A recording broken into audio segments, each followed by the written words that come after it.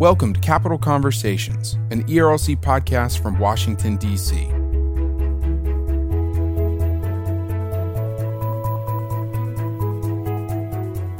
I'm your host, Jeff Pickering.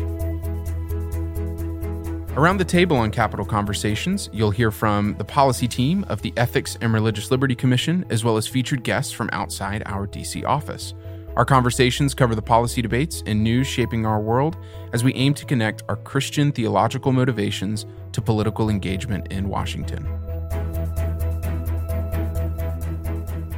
This week on the show, Chelsea and Travis sit down with our friend David Curry at Open Doors USA.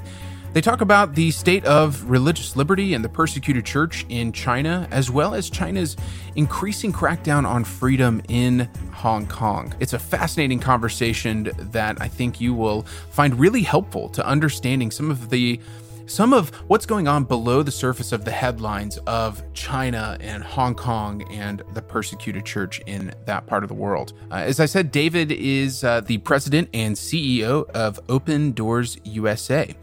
Open Doors is a nonprofit dedicated to supporting persecuted Christians all across the world. For over 60 years, Open Doors has worked in the world's most oppressive regions, empowering and equipping persecuted Christians by providing Bibles, training, and programs to help strengthen the church.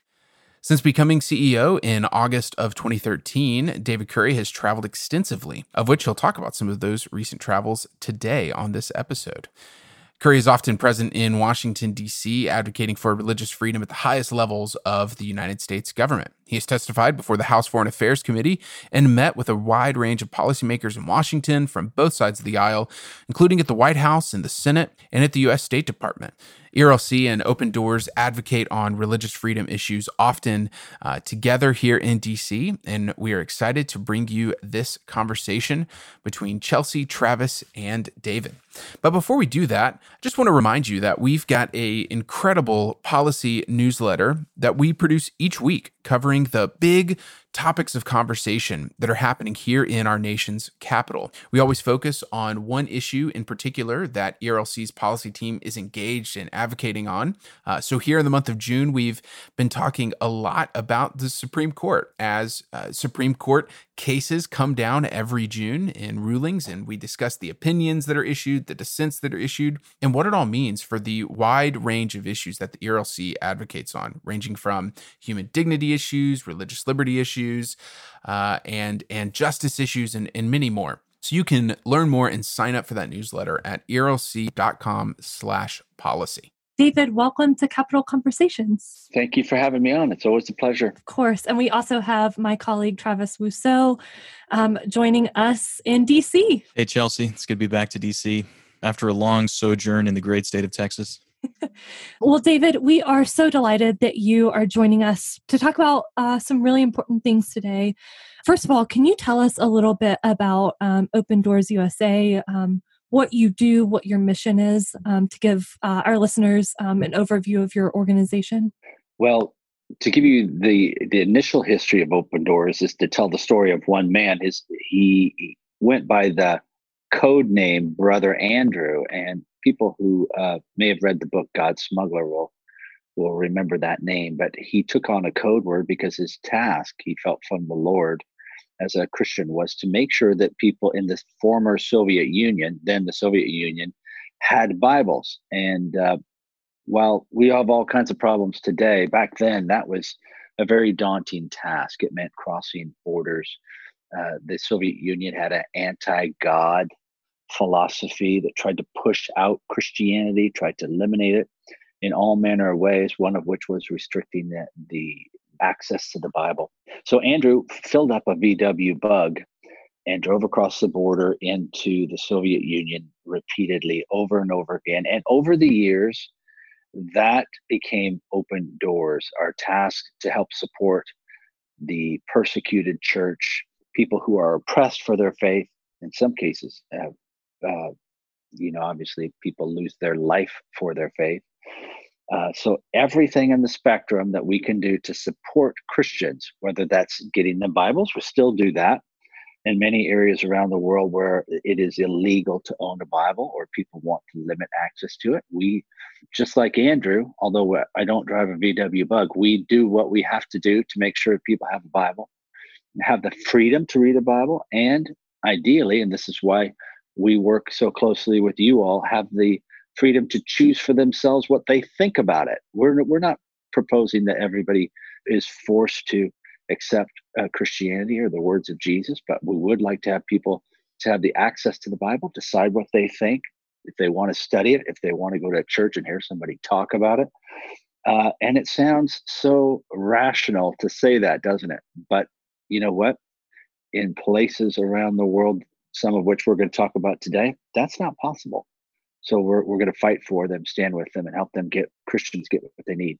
Absolutely. Thank you for that overview. I've been a big admirer of your work for a long time. I have sort of a personal connection to the organization. I was born in Eastern Europe, and I have several adopted siblings from Russia. So kind of a personal connection there as well. But our conversation today is going to focus on China and Hong Kong and what's been happening with persecuted people in that part of the world. So, David, you were recently in China before the outbreak of COVID-19, and you interviewed a pastor in Wuhan. Can you tell us a little bit about that interview? It's online for people to go watch, but I'd love for you to tell us a little bit about that interview. Well, maybe I could go back even further. A few years ago, I was in China and interacting with the church there. Open Doors for decades was smuggling Bibles into China. It's not a secret.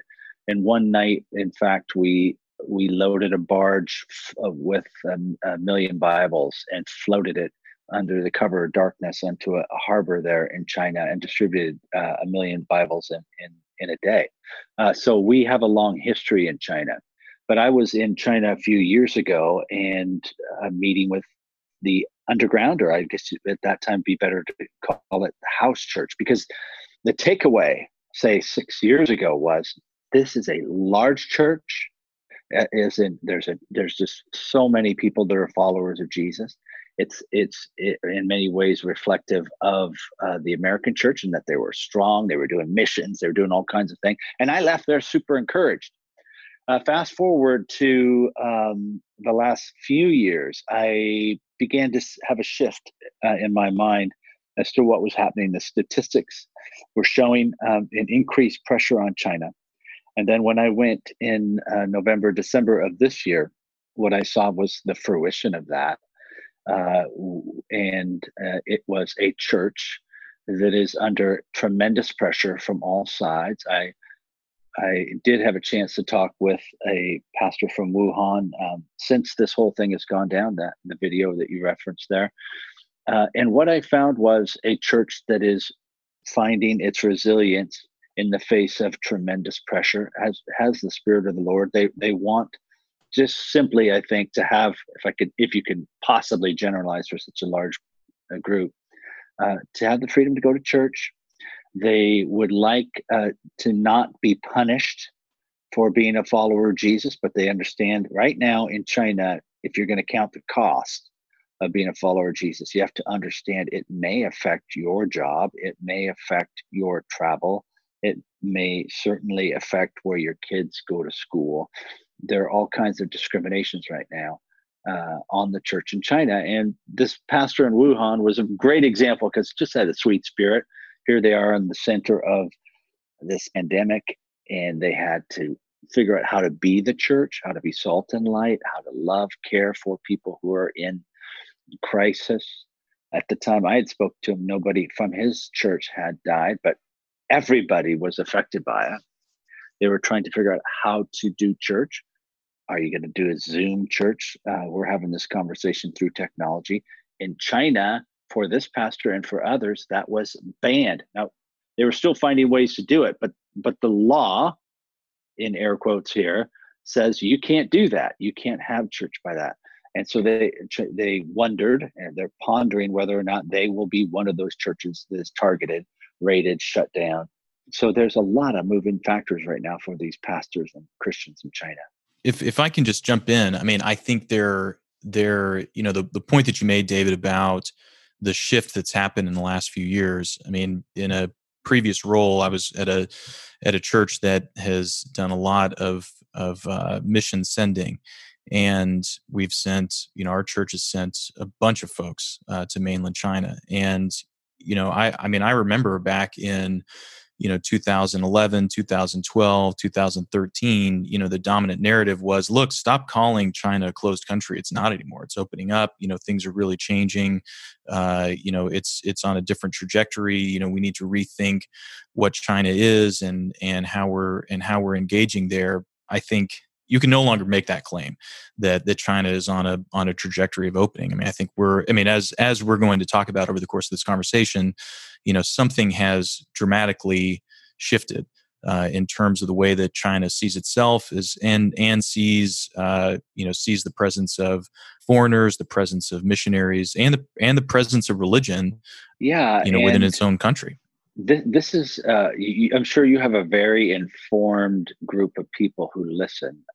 So I'm going to drop something on the here that might sound somewhat controversial, but the Chinese church was the last group to recognize the shift was happening. When you talk to Chinese believers over the last few years, or even within the Open Doors universe, which is a group of, as you might imagine, Bible smugglers, very skeptical people. But there was a sense of like, oh, no, it's not going to get that bad. But it did get that bad in a hurry. And so sometimes when you're talking about persecution around the world, this is not just true of China. The people who are closest to it can't always see it. But you had a layering on of pressures, and technology plays a role in this. And we're going to talk about that. So that now it's almost like the Chinese church is waking up to a juggernaut. It's already happened. They're looking around going, oh, okay, hold on a second. You can't communicate technically without being surveilled and or shut down. You can't meet together without being watched, in some cases, having facial scans. You're going to lose your job if you're in certain roles, if you're a Christian. You just keep going down the list. And it's like, how do you unwind that? God probably has a plan, but right now it looks tough. Absolutely. How is the Chinese Communist Party using the outbreak of COVID-19 to increase restrictions and pressures on churches? Well, they're being opportunistic about it. When you have the ability to use science as certainly at the beginning, a rational reason to limit the gathering of people, it's hard to question that, isn't it? We've experienced a little bit of that too. However, there's no science behind a reason why people couldn't meet in Zoom churches, and so China continues to show their hand. They shut down every church in the country. They're going to certainly try to find a way to allow churches to meet in the future, but it will be under conditions that make them beholden to China, beholden to having facial recognition in the church, watching the congregation, seeing how many times you show up. Chelsea, if you show up in most, in every authorized church, they're going to know that Chelsea went to every Sunday service, and wait a second, she went to some midweek services too. Why are you that committed to going to church? Are you so committed to the church that you don't appreciate the communist system? And you're going to get scored negatively for that. So that's what they're going to push everybody into. It's like, yes, you could meet, but you're going to have to meet under our conditions, and it's going to monitor your behavior, and it's going to affect your life through your social score. So it sounds Orwellian. It is Orwellian, but it's the world of the Chinese church today. Thank you for that overview. And it's chilling just to hear what Christians in China are facing. But I was very encouraged to watch that interview with that pastor. And one of the things that struck me, you asked him kind of some spiritual takeaways he was learning during the coronavirus.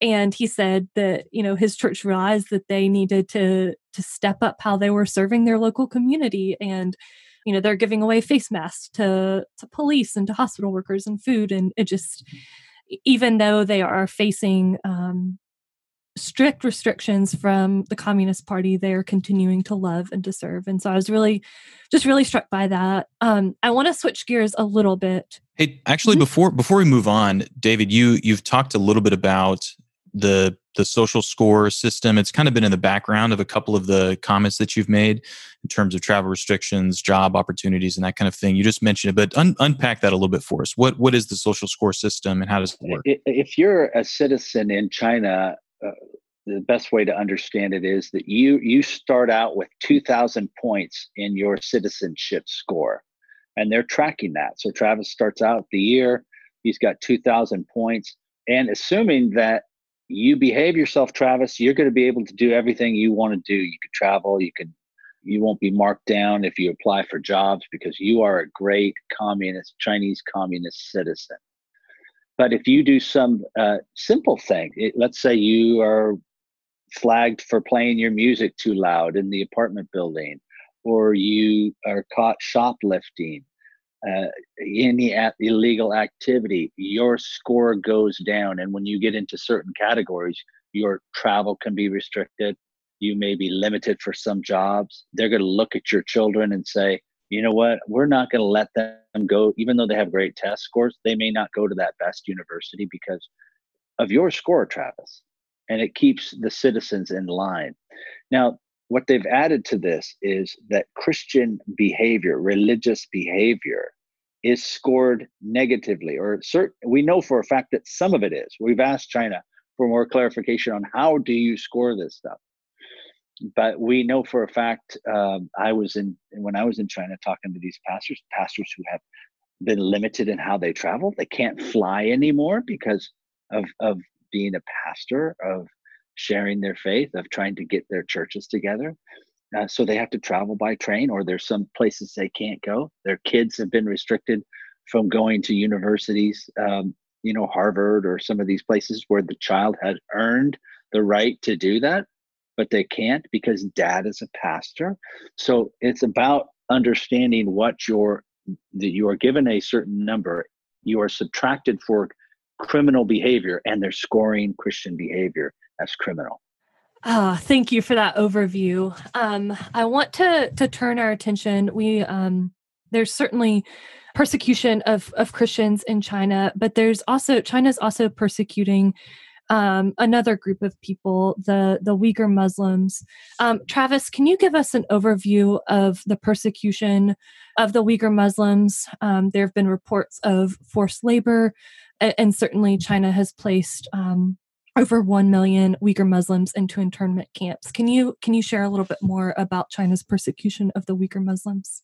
Yeah, so the Uyghur community is an ethnic group. They're not Han Chinese, which is the dominant ethnic group in China, and they are an historically Muslim community. They predominantly live in Western China, sort of as China is bleeding into or transitioning into Central Asia. So there are Uyghurs not just in China, but all spread throughout Central Asia. And several years ago, China started to crack down on the Uyghur community. The pretext for the crackdown was concerns about terrorism and links between the Uyghur community and the broader Muslim community around the world. And it's not enough time to rattle off all of the things that China has done to this community. I mean, the most egregious of which is the placement of some estimates suggest 2 million of Uyghurs who are held in what China calls labor training camps or re-education camps. I mean, they are effectively concentration camps. That go through sort of a deprogramming. They are sort of retaught Chinese communist orthodoxy. Their beliefs are challenged. They're separated from their family. I mean, there are countless stories of Uyghur families, whether in the U.S. or in other places, that they have no idea where their family members are. They don't know if they're still alive.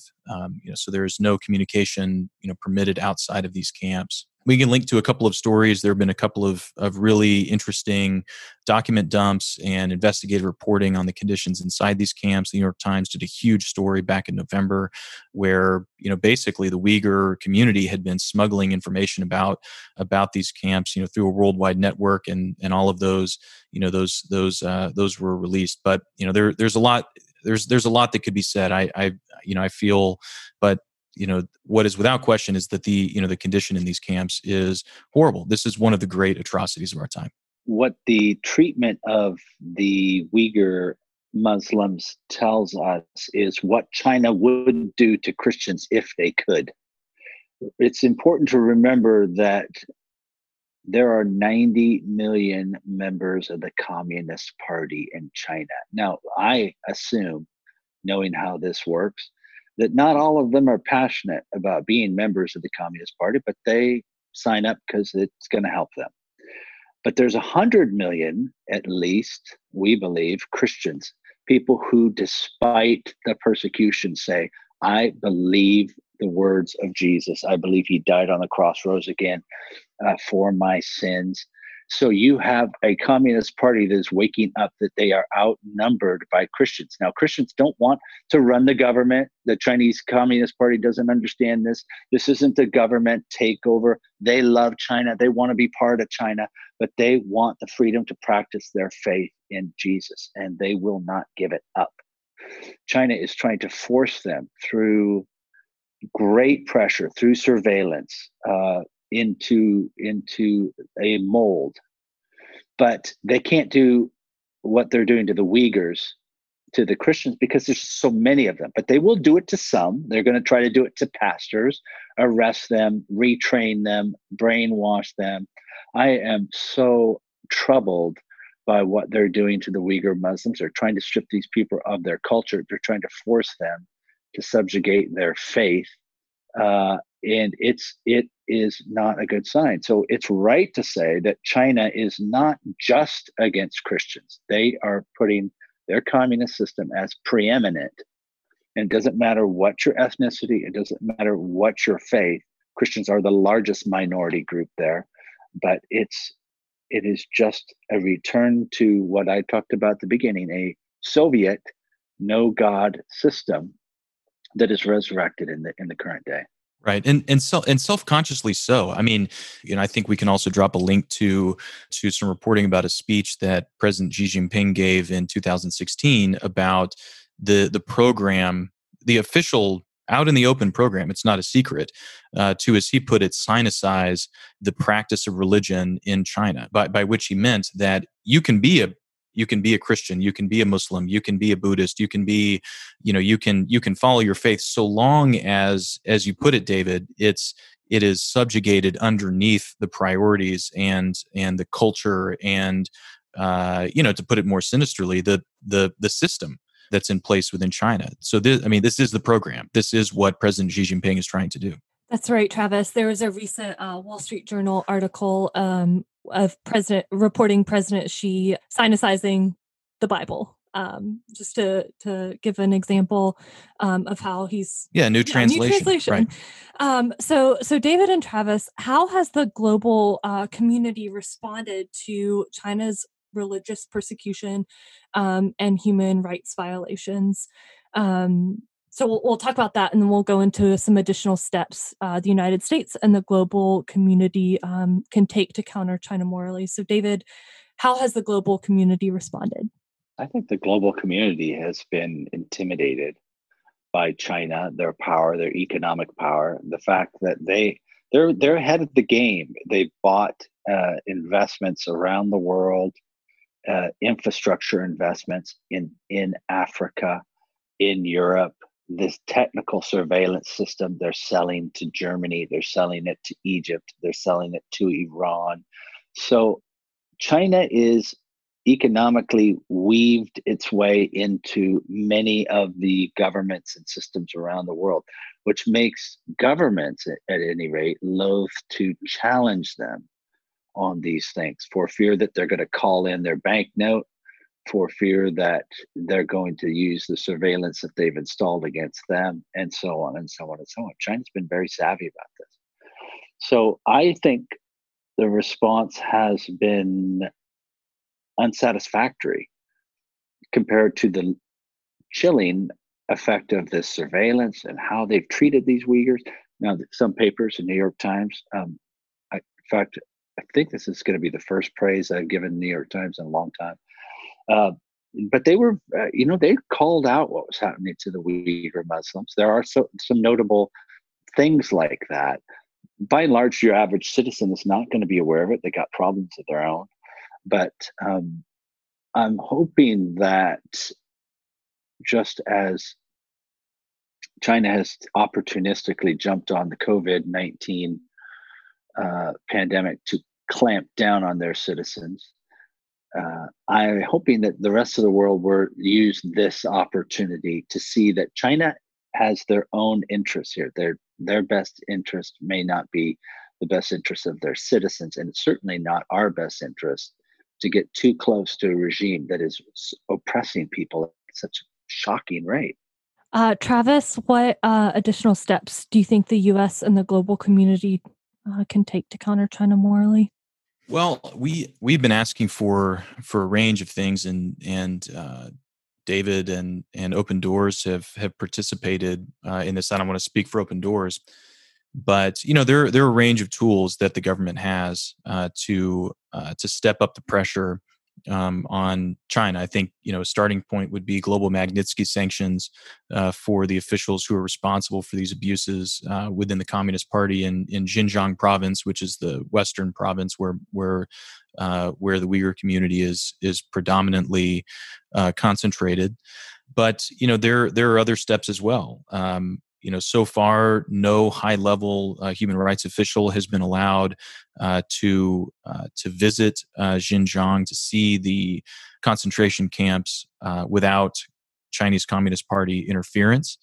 Nor has any credible international inspector been permitted to do so. So that would be a second step. A third could be the use of the Frank Wolf International Religious Freedom Act, which contains a number of authorizations for the State Department and the administration to apply sanctions that are specifically tied to international or to religious freedom abuses. Right now, there are, I think we should acknowledge there are a couple of sanctions that are placed on China for its religious freedom abuses, but they're, as we would say in DC, they're double-hatted sanctions, meaning they were originally put in place for something else, and now our government is saying, well, and in it, it's for that, but also for religious freedom. We think that in order to speak clearly, that the government needs to apply these sanctions, new sanctions to China that are specifically connected to these religious freedom abuses, because as David has pointed out, as we've been talking about through this conversation, we are on a very dangerous and alarming trajectory. And I think the last thing that we would say is the United States needs to recognize, and I think that USAID is waking up to this reality, but needs to recognize that, as David pointed out, China has for a long time been using its foreign investment strategy in order to purchase the silence and acquiescence of a number of members of the international community. I've seen this firsthand when talking to ambassadors and representatives from developing countries in Geneva. They are scared, and rightly so, about what China could do to them if they speak alone or try to assert any kind of leadership on these issues. So there is a lot of work to be done. I think we're behind the curve. We're certainly behind China in terms of the game that China is playing, both within its own borders but also internationally. And we need to catch up. That's very helpful, and there are definitely tools the U.S. has in its tool belt to counter China morally. And I think, David, your point of China exporting its surveillance technology to oppress religion and human rights abroad is extremely important to keep in mind. With that being said, we're going to turn our attention to Hong Kong, which China has been increasingly involved in. in recent weeks and months. You've both been to Hong Kong in recent months. Can you give listeners a broad overview of what's been happening in Hong Kong over the past year? David, if you could give a broad overview, we'll start with you. Well, I think it's important to start with the culture of Hong Kong. It's distinct. There's a dynamism that has been cultivated over generations in Hong Kong. It's not just financial dynamism; it's a love of freedom that the Chinese people haven't known for generations and generations. So, when you're in Hong Kong, what you sense is a group of people who want to be free, and they understand that there's this behemoth right next door that's massive, that has exercised control over a largely passive population for some time, and they don't want to live that way. So China has made some promises over how they will integrate Hong Kong. They're systematically breaking those promises. The Chinese people who have spoke out have faced any number of issues. And now there are new laws which are going to tighten the grip of China on its population. And I think they certainly, China sees this as just, you are part of China, and this is the way Beijing is. You can't walk around Beijing without being watched and tracked by so many cameras you can't imagine. If you and I go to a restaurant, this is maybe a picture for people. You might have a camera in your restaurant that's watching your behavior. You might even have a camera, let's say, watching whether you run a red light. But those cameras aren't connected and monitored by the IRS. In China, every camera you're looking at is monitored by the Communist Party, and they're using algorithms. Hong Kong doesn't want to live that way. They want to be free. They want to make their own choices. They don't want to be arrested for having an opinion. So all of those things are leading to some showdowns, and China has, like a boa constrictor, has the patience to squeeze it to death if they want. And I'm proud that the U.S. has, stood up for the Hong Kong people, but I think it's questionable whether we have the patience that China does on this.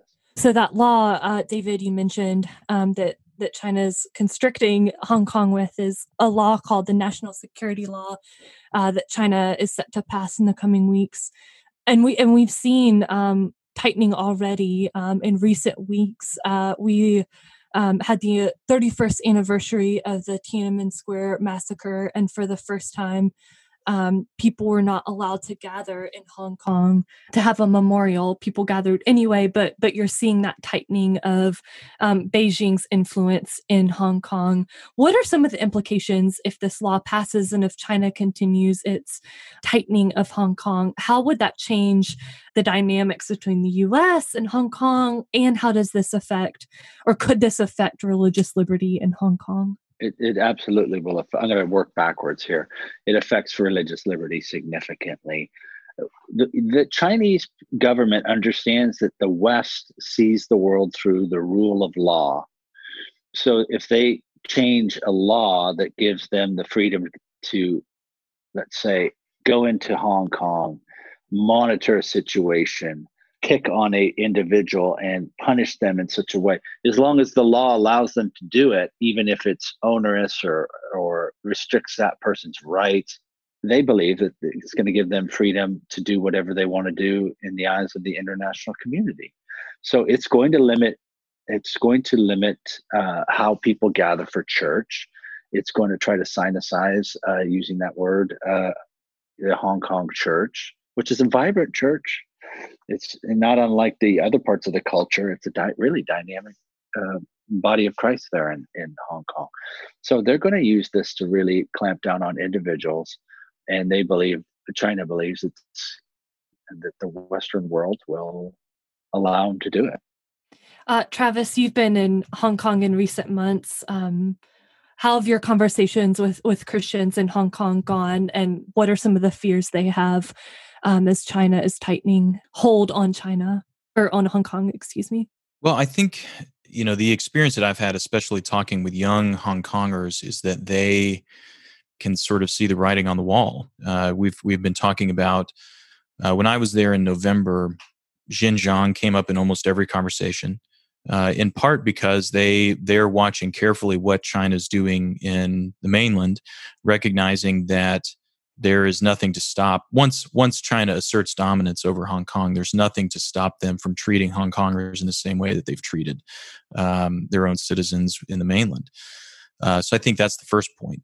The second thing I would say is that, especially young Hong Kongers feel trapped. Imagine, as David was saying, Hong Kongers are very proud of their, as they would put it, heritage of freedom. It's an interesting place because, if you go to a lot of places in the world that have a colonial history, there is an ambivalence about that past. And in Hong Kong, it's more complicated because there really is a warmth towards the British legal system that they inherited, to what the United Kingdom in some ways achieved in Hong Kong that, I think as an American, I could relate with in a weird sort of way.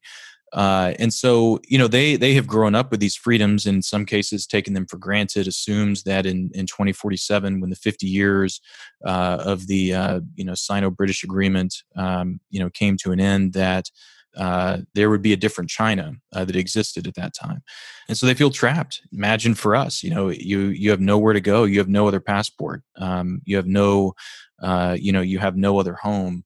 And you're watching your home really change and deteriorate really quite rapidly before your eyes. So I think it's that sense of anxiety and feeling trapped that is fueling some of the emotion in the protests that you've seen over the last, certainly in November. It was it was at a high point when I was there, but they've picked back up again. I was talking with a friend of mine who is a member of the Legislative Council just last week, and he was sharing that basically every day in Central, which is the business and government district on Hong Kong Island, is, as he described it, a war zone. Every lunch, during lunchtime, rubber bullets being fired and so on. So I feel to the point that David made about the future of Hong Kong, I feel fairly pessimistic. I don't know.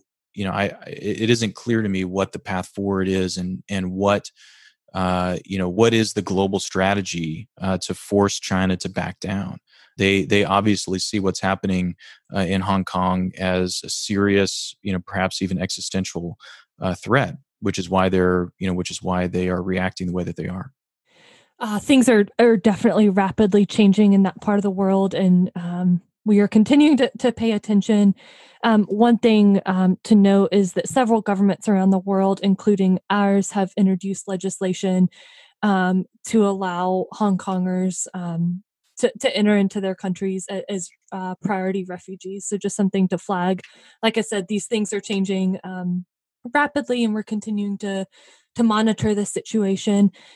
David, as we wrap up our time together, I want to point out a statistic from your 2020 World Watch List, which, if our listeners have not clicked over to that World Watch List, it is such a helpful resource. But this statistic in your watch list says that China is persecuting more Christians than any other country, with nearly 1 million under scrutiny. How can we pray for our brothers and sisters in China? And what are some practical steps you'd offer for those that want to get more involved on behalf of persecuted people in China? Yeah, there is 100 million followers of Jesus in China, almost all of them under oppression. So that's what makes it the most difficult, or the largest group persecuted by a particular government.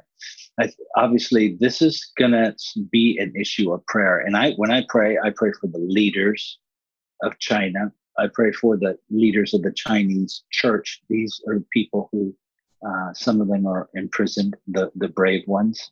They're being cast as people who are, you might say, somehow in bed with the West, or, with the Americans or whatever. But basically all they're doing is standing up for They love China and they want to be, they're Chinese citizens. They want to speak up for the freedom of the church. So you got to pray for those people. And this is a hard truth, but China has a collective viewpoint of the world, and it's brought about a passivity up to this point in the church. The thing that can change the future of Hong Kong and China is that the people get tired of a handful of people forcing them into a mold of belief of the religion of the communist system, and they rise up. And it can't just be I don't suggest militarily, but I just means continue to speak. And it can't just be Christians. It's going to have to be people across the spectrum that understand that what's happening to Uyghurs is happening to Christians. What's happening to Christians will happen to others. China is trying to find ways to use, air quotes here, the law to restrict people's freedom and force them under their boot. So I think we need to pray for the leaders of China to have an awakening, for the people to lose their passivity and get a motivation to speak up. And you never know how political events can change things. We know that COVID is opportunistically used by China, but we also know that it's revealed the selfishness of that country, of the country's leadership. And maybe this is a chance for us to help the world understand that China is not a good actor on the international stage, particularly in my interest in regards to religious liberty. David, thank you for that answer. Those are definitely very good things to pray for.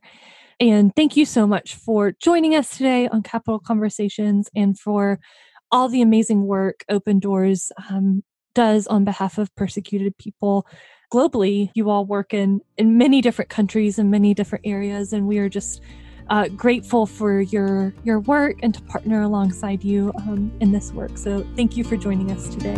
Thank you. We'll be right back after this message from our sponsor.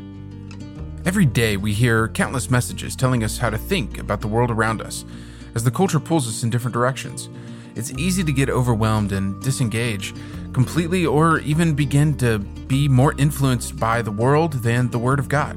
But how should we respond to everyday events and issues in a God-honoring way? A new book from the Good Book Company titled Beautifully Distinct: Conversations with Friends on Faith, Life, and Culture, edited by Trillia Newbell, brings together 15 women, including ERLC and Capital Conversations' own Chelsea Patterson Sobolik, to discuss films, books, and media. The book also outlines biblical principles for approaching difficult topics like body image and racism, and encourages its readers to shape our lives around Christ. Beautifully Distinct is now available at your favorite bookstore or thegoodbook.com. You can find out more in the link in our show notes. That's Beautifully Distinct at thegoodbook.com.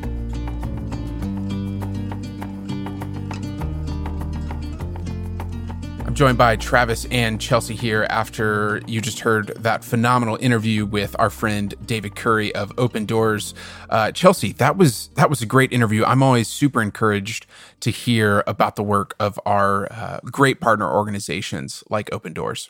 Yeah, Jeff, I was extremely encouraged by that interview, and David had just so many thoughtful things to say about the situation in China and how Christians can get involved. And I really appreciated the end point of how he encouraged us to pray, because each one of us can be engaged in praying for the leaders of China, for our brothers and sisters in China, and for more people to come to know Christ in China. So yeah, it was a great interview. So, Travis, talk to us about how the ERLC is engaged specifically on the situation that's ongoing and developing and really troubling in Hong Kong and China's increased involvement there. Yes, the first thing that we're doing is encouraging the administration to increase its pressure on China because of the way that the Chinese government is eroding the autonomy of Hong Kong.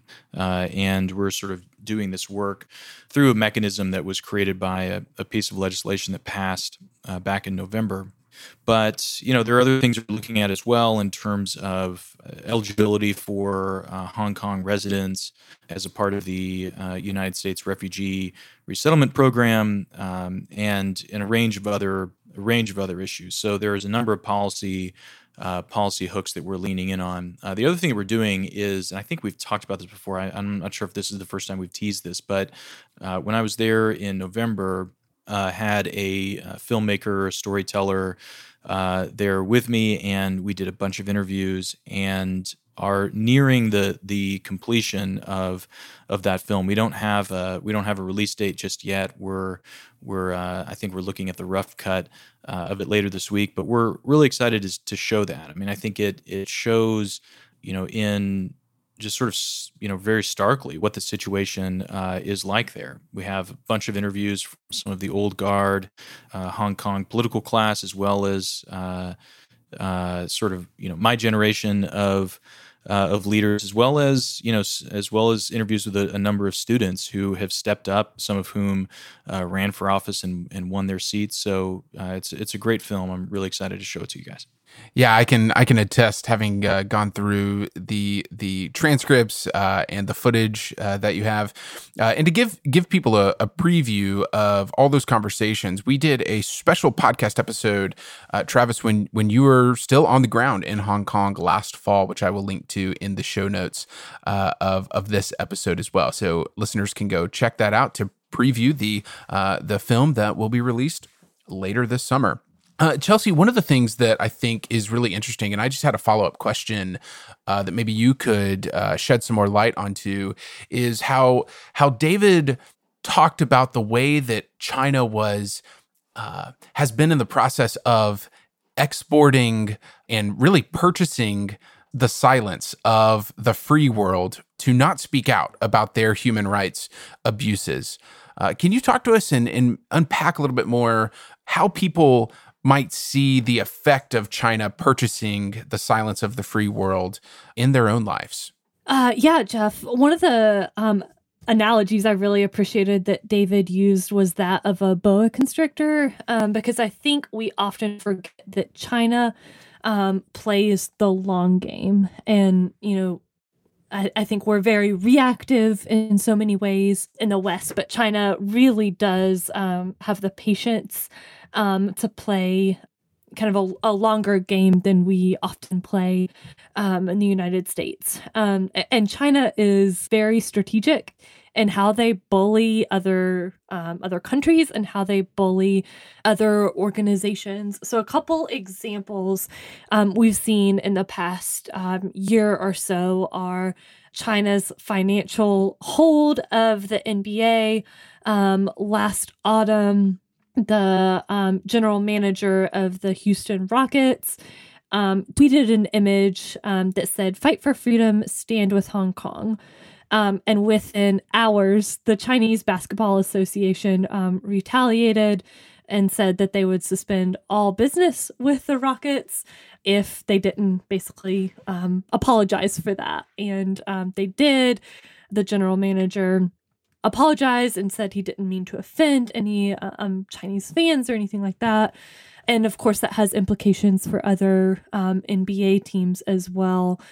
So you saw that kerfuffle. And then in recent weeks, there's been reporting that a US-based group hosting a Zoom call in remembrance of the Tiananmen Square massacre was shut down by Zoom after China registered its displeasure with that.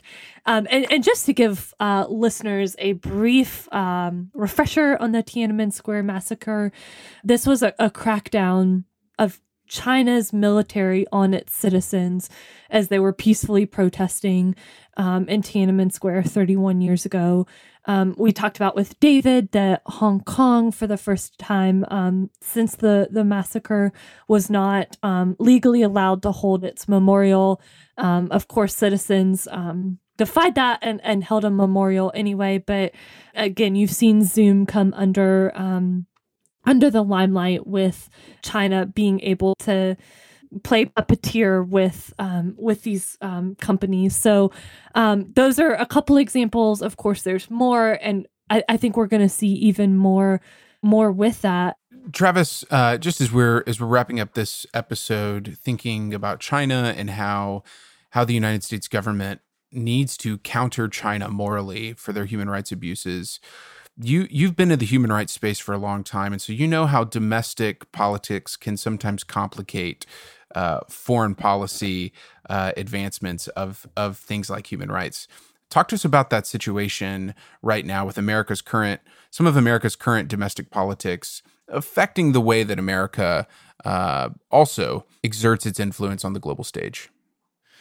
Yeah, it's a good question. I think an assumption that underlies the way that we have been talking about the need to counter China morally is that there's been a lot of discussion about countering China in terms of trade and counter China's foreign aid strategy and countering China militarily and countering China with the development of technology. But we think that there is not enough emphasis on the way that China is also making a moral case for for its system of government and the way that it is choosing to export technology, but also export its system to say, look, if you're a developing country, you don't need to follow the American model or the Western model of democratization and liberalization of your institutions. You can still be a strong authoritarian government, and we'll show you how to do it. I think that's really troubling for the world. It's really troubling for people who are made in the image of God, who live in repressive places, and ultimately, it's bad news for the United States. It's not even in our own interest for China to be behaving in this way. And so we have long been concerned that human rights is deprioritized relative to other concerns such as trade or other domestic policy priorities. And there's been some reporting in the last couple of weeks that confirms that fear. And so we think this administration needs to change its course and elevate the role that human rights abuses plays in its thinking about its foreign policy, but in its actual foreign policy towards China. I think it is a good thing that our government has started to shift its policy related to foreign aid as a way of countering China and their influence in the developing world through China's own aid program. We need to do the same thing with respect to human rights. Travis, Chelsea, this is a really helpful conversation and appreciate it very much. Thanks, Jeff. This is Capital Conversations, an ERLC podcast from Washington, D.C. If you enjoy listening to this show, I encourage you to subscribe to us and maybe even leave us a rating and a review wherever you are listening. If you know of somebody in your church or community or at your university that's interested in what all is happening in Hong Kong and China across the world, not only related to the COVID-19 pandemic, but more broadly to human rights and what it looks like for the persecuted church in that part of the world, why don't you send them a link to this conversation? I'm sure that the information that Travis and Chelsea highlighted, as well as the really insightful conversation with David Curry of Open Doors, would be really interesting to them. In addition to podcast places like Apple Podcast and Spotify, every episode of Capital Conversations can be found at ERLC.com, where you can learn more in the show notes. Thanks to our production team, and thanks also to you for joining us today for this conversation. Resources are available at ERLC.com to equip you and your church.